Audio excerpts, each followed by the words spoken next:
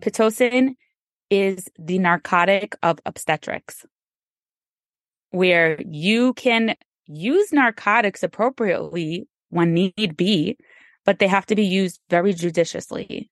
When you're working in a medical setting and you have certain technology available to you, then sometimes it's hard not to let that medical technology overtake all of the other tools and skills and resources that we have that are underutilized in the hospital setting. That's exactly why Cynthia and I jokingly, but seriously, say often that we're so amazed and impressed by the women who actually have physiologic birth in the hospital, because it is the hardest place to have a physiologic birth. I'm Cynthia Overgard, owner of Hypnobirthing of Connecticut, childbirth advocate, and postpartum support specialist. And I'm Trisha Ludwig, certified nurse midwife and international board-certified lactation consultant. And this is the Down to Birth podcast. Childbirth is something we're made to do, but how do we have our safest and most satisfying experience in today's medical culture? Let's dispel the myths and get down to birth.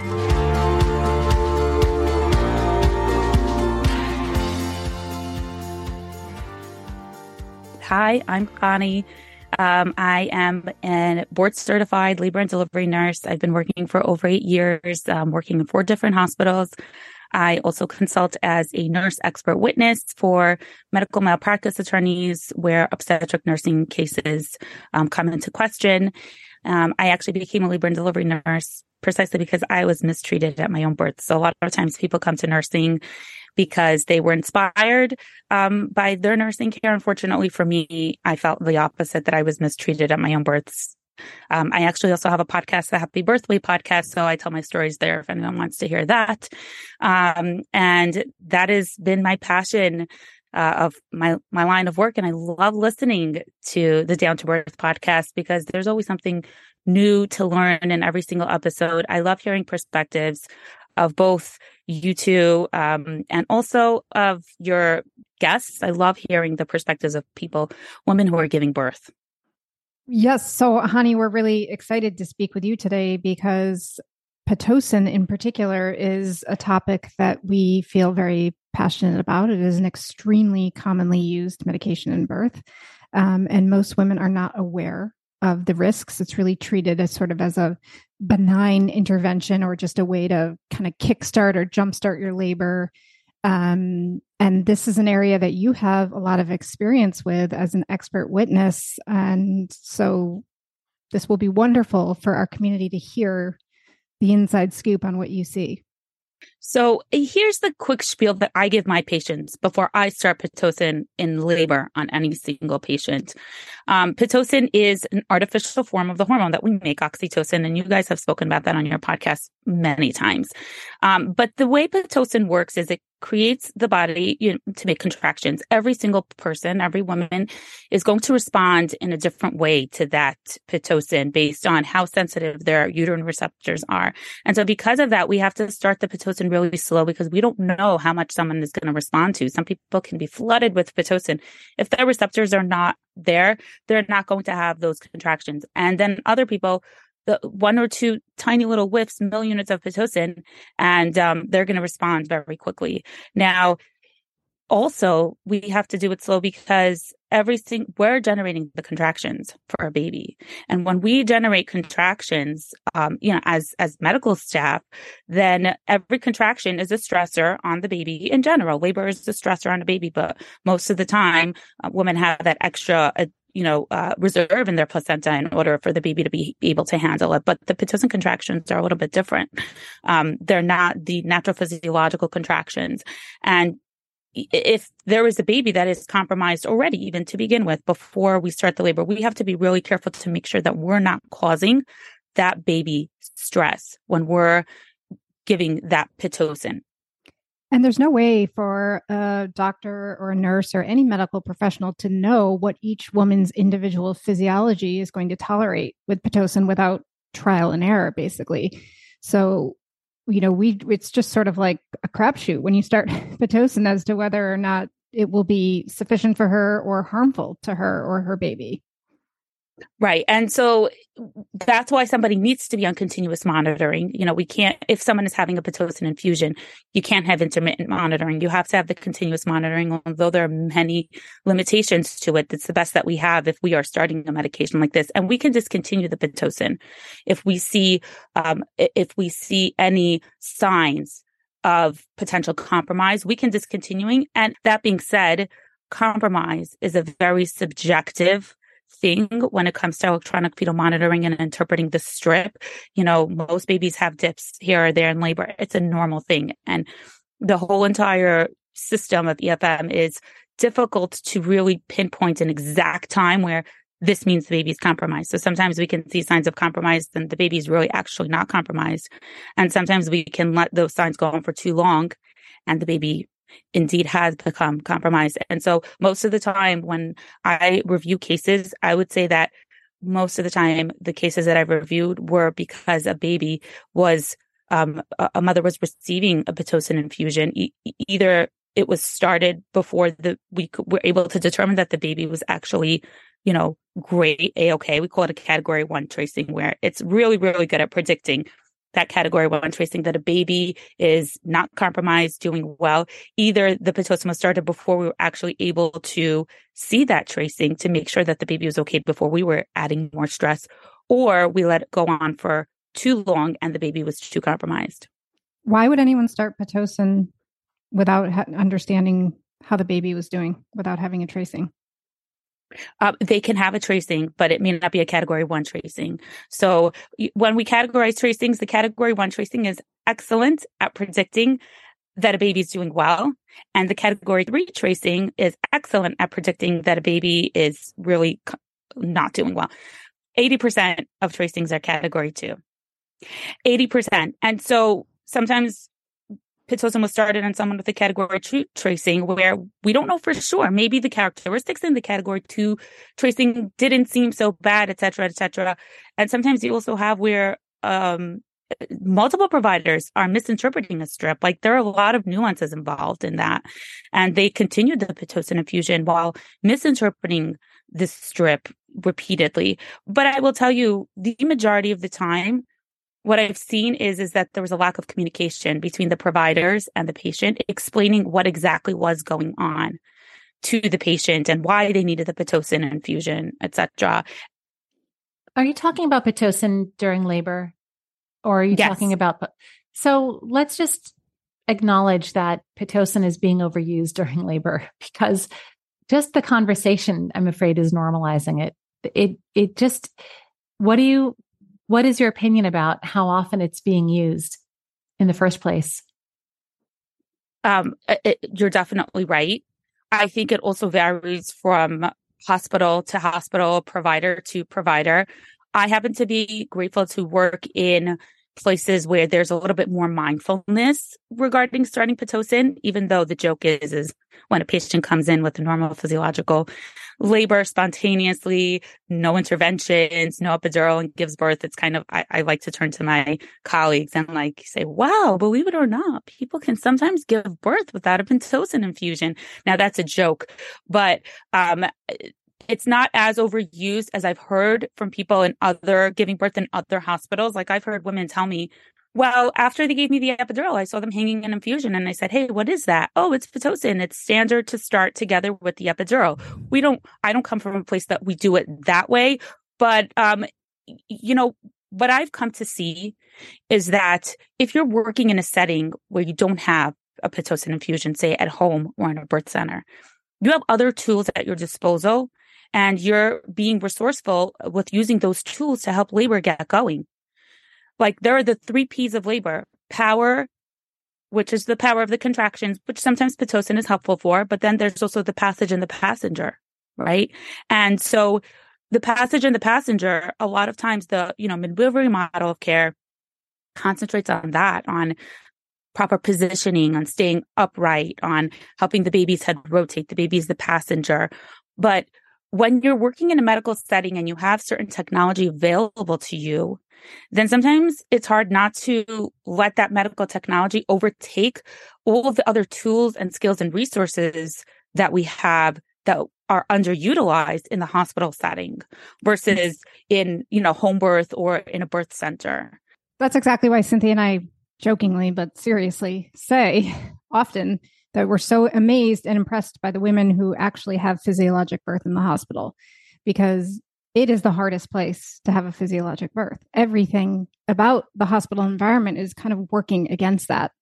So just from the bright lights to the strangers, to the noise, to the interruptions, to the immediate access to Pitocin, epidurals, other pain relieving measures, to somebody constantly asking you if you're ready for that epidural yet, or can we just give you a whiff of Pitocin? It'll just kind of help you along. Well, you look tired, all that stuff.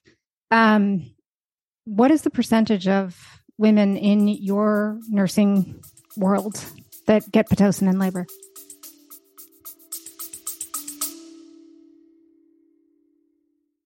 Hey there, all you amazing, strong, and beautiful women, especially you new moms and moms-to-be. I'm Taylor, co-founder and CEO of Vitality. And I'm Taylor's sister, Chloe, co-founder and chief design officer. We started Vitality to encourage and empower everyone to live a vibrant life. We're all about supporting women, especially on the journey to motherhood.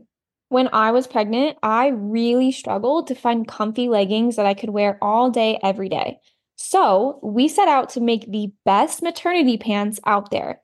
We took those pain points and designed pieces that were supportive and comfortable, including details like a high-rise fit, underbelly seam, raw cut hems, and to top it off, we have an embedded silicone panel that acts like a built-in suspension system for your low back, which is the first of its kind. So we designed this line in our Marshmallow Soft Cloud 2 fabric in not only a maternity pant, but a volley and biker short as well. Let me tell you, all of these pieces are a game changer. Just go to shopvitality.com. And cherry on top, you guys can use code DOWNTOBIRTH at checkout to get 10% off your order. 10% off athleisure designed for pregnancy, during pregnancy. Down to Birth is sponsored by Postpartum Soothe. Recovering from a vaginal birth takes many women by surprise. Everyday activities like sitting, walking, and going to the bathroom can be uncomfortable, and Postpartum Soothe is just the remedy to support your healing and relieve discomfort. Postpartum Soothe is a 100% organic herbal blend that's applied to maternity pads in the days immediately following your birth, giving you all the benefits of a sitz bath 24/7. That's because herbs like comfrey leaf, uva ursi, and witch hazel are known for their antimicrobial and anti-inflammatory properties. Postpartum Soothe can be prepared anytime during the third trimester, and it makes a beautiful baby gift. It's a must for any woman seeking a faster, easier recovery from a vaginal birth. Visit postpartumsoothe.com. That's postpartumsoothe, SOOTHE.com, and use promo code DOWNTOBIRTH. Did you know that 97% of women take a prenatal vitamin, yet 95% of us are still deficient in key nutrients for pregnancy and postpartum? After a long time searching for the optimal prenatal nutrition product, we bring you Needed, a radically better prenatal vitamin. Needed's nutritional products offer nutrients that your body can utilize with doses at optimal versus bare minimum levels, and are available in capsules and an easy-to-take vanilla powder, perfect for those moms with pill fatigue or nausea. Needed is a woman-founded company offering a superior nutritional product lineup backed by research, data, and insights from nearly 4,000 women's health experts. Needed offers premium supplements for every stage, from egg quality support for women trying to conceive to lactation support for breastfeeding. And you know, Cynthia and I, we love their botanical sleep and relaxation support packets before bedtime. So if you are looking for a radically different prenatal, head on over to thisisneeded.com and enter Down to Birth for 20% off your first order.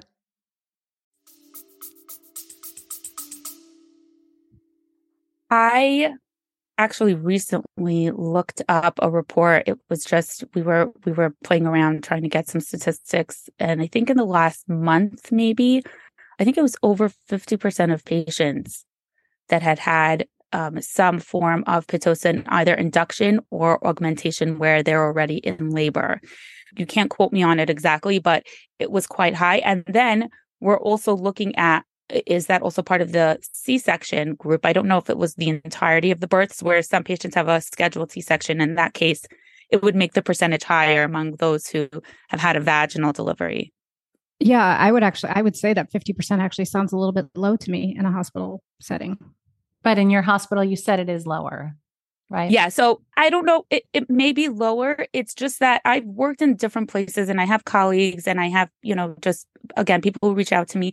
And I think it varies by region, varies from hospital to hospital, what their culture, the philosophy about the use of something like Pitocin is, and policies in place. I know a lot of times policies are used as an evil term, but sometimes they're also good, because I will refer to the policy and say, I'm sorry, I cannot start Pitocin on a patient like this, or I'm sorry, I have to discontinue Pitocin on a patient that's having XYZ because this is what the policy says, it's not safe. So I can actually use that to protect me and the patient, in order to say, no, I'm sorry, I have to discontinue the Pitocin. In general, policies at hospitals are put in place to protect the patient and somewhat to protect the institution and the provider. But the problem with policies is that when they are actually doing the job of protecting the patient, they're great. But when they are doing the job of interfering with the patient's individual needs, they get in the way. Well, the other thing to pay attention to is the fact that it was sort of what Hani was saying about how it changes regionally. Our hospitals in the United States have C-section rates varying between 7% and 70%, a full order of magnitude in this country. So it just goes to show that if some hospitals are producing C-section rates of 70%, but others are 7, 8, 10%, that that isn't a function of the population of women who's going there. It's a function of the culture within that hospital and how they practice and how they pick up from each other, how to continue practicing, the rhetoric they pick up, the things they say to their patients. Yeah, sure. And Cynthia, what you said about the immense divide between percentages of C-sections in different hospitals, and how that can be related to policy. It has been linked to that as well with the oversight. But, with the ARRIVE trial and all the controversy that it's gotten, and people asking me, my doctor said I should be induced at 39 weeks because it will lower my chance of a cesarean. I always say to them, first check your hospital's C-section rates. And if they are the same or lower than the C-section rates in the ARRIVE trial, which were much better C-section rates compared to many other hospitals, 18 and 22%. First find that out. If they're higher than that, then... Well, the ARRIVE trial wasn't a blind study, and that's why they were low. That's a red flag right there. Like, they were suspiciously low. It was like 18.6% versus 22%. It's like, this is a little low. This was done in the United States, and so the answer to that is the fact that it was not a blind study. And look at how well they got their C-section rates down just by being watched and knowing those C-sections were being counted. They all got them down low. Trisha and I, it's worth mentioning, did a deep dive on all of the research and all of the faults in the analysis of the ARRIVE trial in a live stream webinar on our Patreon platform that anyone can go access. It's an hour long, and I would really say it's one of the most important things for any pregnant woman to go watch and listen to, because the rhetoric around the ARRIVE trial has been causing so much additional harm. They created conclusions around it that were never the things they were studying, and they're ignoring all the limitations of that study. And there's just a lot to it. And we believe women should be prepared to go say to the doctor, do you actually know what happened in that trial? Because it's not what you're telling me. So take it from there. Tell us more about your experience there, about being an expert witness. And so I was practicing as a nurse for a little over 4 years, and my philosophy is really understanding why we are doing what we are doing. And when I went to nursing school, that was really the overarching, way that they taught us. And I'm very grateful about that, because they said skills are great. Learning how to put in a catheter is great and all that, but you'll learn that on the job. But understanding the rationale, understanding evidence-based practice, what it means to be a leader, what it means to try to implement change. That was really a lot of what I got at nursing school. And so I practice that way as a labor and delivery nurse. And that's why I love learning and listening to podcasts and hearing the different perspectives of patients and learning new things. Again, what's one of the most overarching things that I've learned from this is the overuse of Pitocin and how many times it's caused harm to the fetus and not being shut off at the right time or decreased. Like, it needs to really be watched when a patient is getting this Pitocin. And I had a lawyer refer to it in a brilliant, brilliant way. He told me, he said, Pitocin is the narcotic of obstetrics, where you can use narcotics appropriately when need be, but they have to be used very judiciously. And they shouldn't be just thrown out to any patient that can just use Motrin or Tylenol. And how Pitocin in labor can be a very valuable tool when needed, but it needs to be used carefully and appropriately. When you said that, another thought came into my head that it's also a little bit the cocaine of obstetrics, because it's like an addictive medication for providers. It's like just another round of Pitocin, another round of Pitocin. We get so used to it. I hate to share things like this, but I just feel the need. One nurse involved in a magazine publication I used to work with a little bit and publish in a little bit. One nurse came forward and left her work, and she said they had a phrase they used in the hospital in which the doctor would command the nurse with the following words. He would say, "Pit to distress." And she said it was our job to administer Pitocin and crank it to the point that we can call fetal distress and give a C-section. And I see you nodding. Well, it's definitely something I've heard of. In my case, I haven't experienced. I've heard of pit to distress. In my case, what I've seen referred to is the baby will prove itself, meaning to say, if we start Pitocin, the baby will be in distress. And so if a patient is just 2 centimeters dilated and needs to go to delivery, you try the Pitocin doesn't work. And then what? No, isn't that the same thing? It's not, because what you're saying, Cynthia, is like we're going to intentionally harm this baby. What she's saying is it's totally manipulative, because it's like, oh, let's test this baby's reserves. Let's give an artificial external stimulation to see how tolerant this baby is, when this baby was never designed, and this mother was never designed to have that. It does sound like the exact same thing, the same intention. It's just cushioned differently. Like, oh, let's see if the baby can handle this. That's why it's manipulative. Stressful condition we're putting it under. And if it does, they probably crank it. It's evil. That's pure evil. It's just like, I can't believe that it's people can do that to other people. It's hard. What's hard is that sometimes there really is a medical indication to proceed to birth.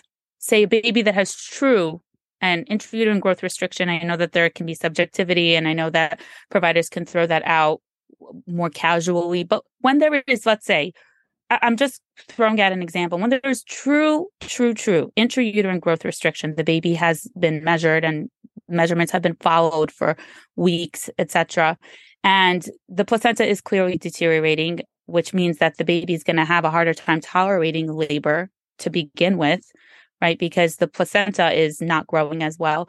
And so it's kind of, the patient needs to proceed to birth because the baby is not growing. And then, well, you could also argue that the baby in that situation is going to have a much lower threshold for Pitocin. So yes, we need to get this baby born at some point, and we're trying to weigh the risks of the IUGR versus the induction of labor. But to push the baby and the body to the point of distress in that situation still seems unreasonable and unfair. Unethical. Yeah. And so for me, here's the thing. Here's what I've noticed over the years of my practice. I'll tell you a funny story. I'm the peanut ball queen. And for those of your listeners who don't know what a peanut ball is, it's basically looks like a giant yoga ball, except it's shaped in a peanut. And we can use it to put the patient in different positions, both during labor, with an epidural, without an epidural, etc. it can be a very useful tool. And I'm the peanut bowl queen, and I actually research and teach myself where, depending on where the baby is in the pelvis, what the best positions are. I'm very aggressive with it, with an epidural, etc. And so I've come to be known among some of the doctors as, oh, just ask Hani, she'll make it work for you. And one time I came into the hospital, and I was assigned to a patient they were having a hard time helping the patient progress in labor. I don't remember the exact situation, whether there was or was not Pitocin. And the doctor said to me, oh, I need you to work your magic on this patient. And I looked at the doctor and I said, it's not magic, it's basic birth physiology. And she was like, oh, yeah. I've heard of that, she said. Oh, yeah, I've heard about that. It's magic to her because she doesn't understand that. Right. She has no idea what that is. Exactly. And so that was kind of like a light bulb moment for me, where doctors, I have a lot of respect for the doctors I work with. They need to know an immense amount of things. They're not just doing labor and delivery. They're doing all kinds of obstetrics and gynecology and everything like that. And so I think, practically speaking, realistically, it's impossible for them to concentrate on the nuances and little details of birth physiology when they have so much else going on. Like, I'll see the doctor sitting next to me, and they're getting calls for birth control refills, for testing for miscarriages, etc. But I think that midwives, especially those who are just in the birth arena, like, this is literally their specialty. Like, they know all of these details of the birth physiology. And as nurses, we should be the same, because we're literally with patients during their labor. I think we don't have enough training on the birth physiology at all. And I have nurses, my nurse colleagues always asking me, like, can you help me out? Can you show me how to do this move and this? And I'm trying to get education into our hospital for the nurses. But I think any nurse that's a labor and delivery nurse, this is should be, 101 for them, even though unfortunately that doesn't happen. And I have medical students and residents, but more so the medical students, because they're really just, they come in, they're watching everything that's going on, that have told me, the medical students are like, wow, this is so interesting. All the things you told the patient about the 3 Ps of labor and the birth physiology and the pelvic inlet and the outlet. And they're like, you should give a talk. I've had med students tell me I should give a talk to them about all of this stuff, because they don't learn this. That's what Barbara Harper spends her life doing, training doctors all around the world in water birthing. They all need to be trained. Because somewhere in those young minds of medical students and residents and new OBs, they have that, they came into that line of work because they must value birth to some extent. And so within them, there is that place where they know that the physiology of birth matters. It's just not taught. It's not even taught in nursing school very much. And it's the foundation of understanding birth. So when they hear you talk about it, they're like, oh, wait, that's right. There's something really important in that. And the irony of how busy they are is that their lives and their work would become so much simpler, and they would be so much less involved if they did learn to be hands off and only intervene when they actually were, when that risk to benefit ratio tips in the other direction. I cannot even tell you. I had the funnest time a few months ago when I had a normal physiological birth that was uninterrupted. And those patients are so few and far between. And every time it happens, I'm just like, my heart is just, exploding with joy. And the patient was pushing on all fours. And the resident was standing there and kind of saying, this is weird. I don't know where to put my hands. So I looked at her, I'm like, if only we can have every birth where you don't need to know how to put your hands. It's great. In your pockets. Right. I'm like, it's great. She's doing it. And then the patient's mom was there and she's like, oh, is it safe that she's pushing on all fours? Is that safe? And I'm sitting there just enjoy, because I'm explaining it to the mom, but really I'm explaining it to the resident and the medical student that are there. And I'm like, no, actually, it's really great because her coccyx bone has more room to open up. And I'm explaining all the physiology. And I was just enjoying it so much, because I don't know if they've ever heard of that again. I have to tell you, I once was talking to a third year, who didn't know what the training of a certified nurse midwife was. She said, oh, they have to be a nurse first? oh, I thought it was like the kind of thing where like you just became a nurse or you became a midwife. I said, no. And when I went into the depth about the length of time that the training happens over, they have, I couldn't believe it. How can you not know this when you are expected to actually work closely with this profession? And she never learned it. Not in medical school, not in residency. They should have learned it because the statistics globally show that midwifery care is the safest form of care. And it would benefit them to study it a little bit and say, well, what are midwives doing differently? And even if they value obstetrics more greatly, can we learn anything from this group of people who are resulting in better outcomes for women around the world? So given all your insights, what if you could make any change to the American hospital system, what change would you make? From a nursing perspective, from a labor and delivery nurse's perspective, really appropriate staffing, because I see so much how it burns out nurses, and nurses are the primary ones caring for patients in labor. We have the most face time with nurses in labor, and sometimes I will feel like I'm working with my hands tied behind my back because I know I can give a patient more support, but then I have a second and third patient that I also have to take care of.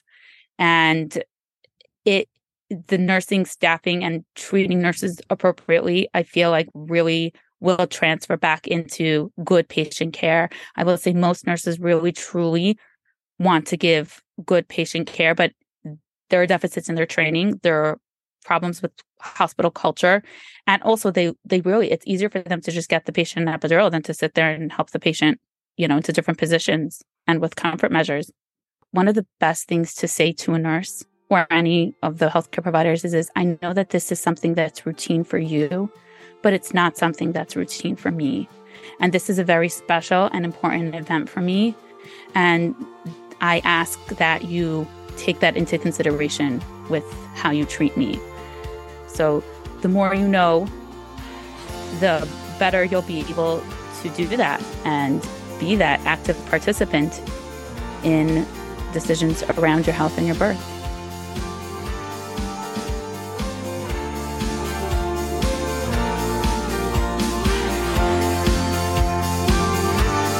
Thanks for joining us at the Down to Birth Show. You can reach us at Down to Birth Show on Instagram or email us at contact@downtobirthshow.com. All of Cynthia's classes and Trisha's breastfeeding services are held live, online, serving women and couples everywhere. Please remember this information is made available to you for educational and informational purposes only. It is in no way a substitute for medical advice. For our full disclaimer, visit downtobirthshow.com/disclaimer. Thanks for tuning in. And as always, hear everyone and listen to yourself. She's the doula. Terry? With the South African or Australian accent. She just paid out of pocket to take my complete hypnobirthing course, if you can believe that. She's incredible. And I said, I can't believe you paid out of pocket. And she's like, oh, this was worth every cent. It doesn't matter if they don't reimburse me. Like, she's just such a beautiful person. So I had special affirmations for her as a doula, and I mailed them to her. Yeah. Yeah. Wow, small that's world. really great. Yes.